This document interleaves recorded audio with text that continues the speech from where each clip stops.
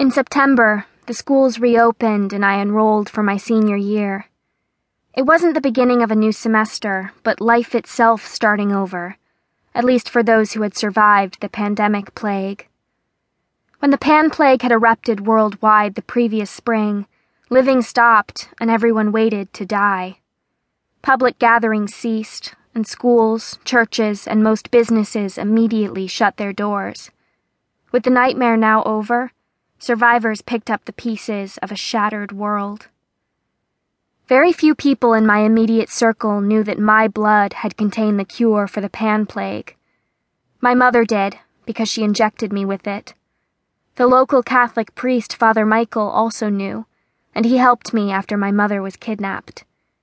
He contacted the mysterious caretakers of the world who assigned a witch, an angel, and a vampire to guard me from the evil forces that tried to kill me. When it was all over and a cure had been manufactured from elements in my blood, I wanted to tell my two best friends, Jessie and Carmela, about my adventure, but it was so surreal that I was certain they wouldn't believe me anyway. Therefore, I kept my secrets. Later, it was a decision I regretted more than any other in my life. Union was an unremarkable farming community located by an impressive river east of the foothills in northern Colorado. The powerful waters that rushed through Union nourished the land and created an oasis of fertility in the high desert that gave birth to the town.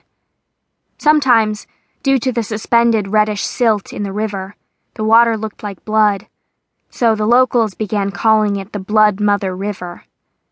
The river evoked images of a fertile Mother Earth, and New Agers flocked to make Union their home. They began organic farms and created a local tradition of offering the first fruits of their crops to the river. The ritual sacrifice would fill the river with all manner of produce that the local wildlife would snatch up as best they could and presumably wonder at the idiocy of human beings. Built next to the Blood Mother River was Union High School, an old red brick building that used to be a cannery. It was an ugly giant covered with creeping vines of ivy. When green, the vines gave it character, but when dead, the spindly, barren fingers clutching the building appeared monstrous.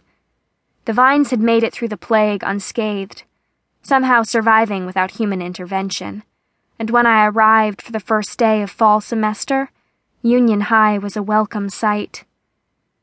Jessie was waiting for me near the front door, sitting on the landing of the concrete steps. He wore his signature James Dean-style clothes, form-fitting white t-shirt, classic blue jeans, and black boots. The day was too warm for his usual black leather jacket, so he had on the other coat the 1950s movie star had made famous in Rebel Without a Cause, a red windbreaker with the collar popped. Jessie, like Jimmy, was a rebel. I greeted him the way I always used to, by messing up his perfect pompadour hairstyle. He greeted me like he never before had. He stood, grabbed me in a fierce hug, and wouldn't let go. "God, I've missed you so much." His voice was raw with emotion. I surrendered to his grasp and tried not to surrender to my tears. "I'm sorry I wasn't up to seeing you sooner," I whispered. I needed time alone. My dad had died in the pandemic, my mom had melted down, and my mind was blown by the supernatural realities I discovered. He hugged me even tighter. "I love you, Glory." I knew he didn't mean it in a romantic sense. We honestly just loved each other. "I love you too, Jessie." Under normal circumstances, in the old world, the kids swirling around us would have whistled, giggled, and teased. In this new world, a lot of us were hanging on to each other for dear life. Carmela appeared out of the crowd. "Can I join the love fest?" She'd lost her mother, baby brother, and grandparents in the great tragedy. Jessie and I each reached out and drew her into our healing embrace.